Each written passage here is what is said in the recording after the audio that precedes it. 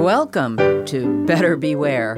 Here's your consumer watchdog from WFHB Community Radio with the latest information and helpful hints designed to keep your head out of the clouds, your feet on the ground, and your money in your pocket.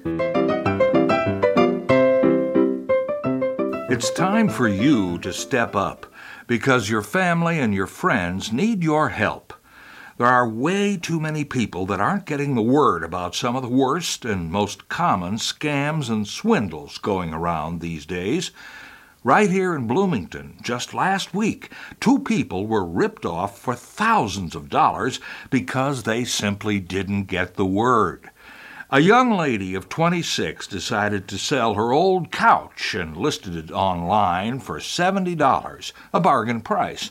And sure enough, she found a buyer right away. And sure enough, a check arrived promptly in the mail. But what do you know? It was a check for $1,670.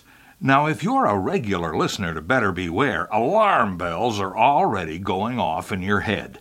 But this young lady apparently isn't a listener because when the person who sent the check called her and said the check was a big mistake, she believed him. When he asked her to send the extra money back to him in Lawrenceville, Georgia, using a money transfer system at Walmart, she fell for it, and sure enough, a few days later, it turned out the check was bogus. The sender had disappeared. She was out $1,600, and she still had the couch. And I have to wonder, who buys a second-hand couch that's 800 miles away? Also last week, a 26-year-old local man got one of those phone calls that claimed to be from the Internal Revenue Service. A friend of mine got one, too, a few days ago. They left a voicemail on his cell phone, and it sounds like this. First saved message.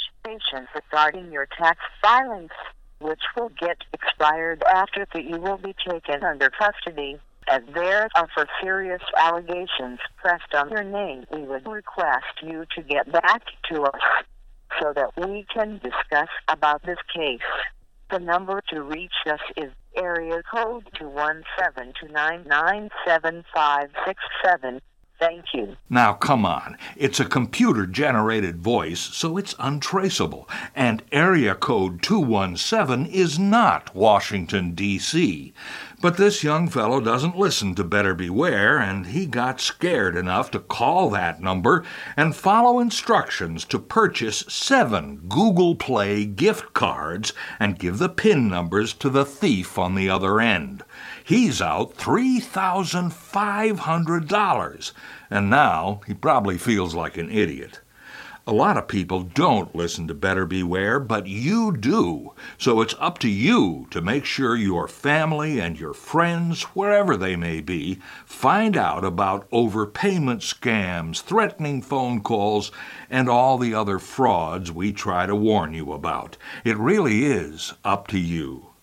I'm Richard Fish for WFHB News and Public Affairs. Better Beware comes to you from WFHB Bloomington, Indiana. Find all our episodes at WFHB.org. If you can help put the kibosh on a con, email beware@WFHB.org. Remember, swindlers never give a sucker an even break.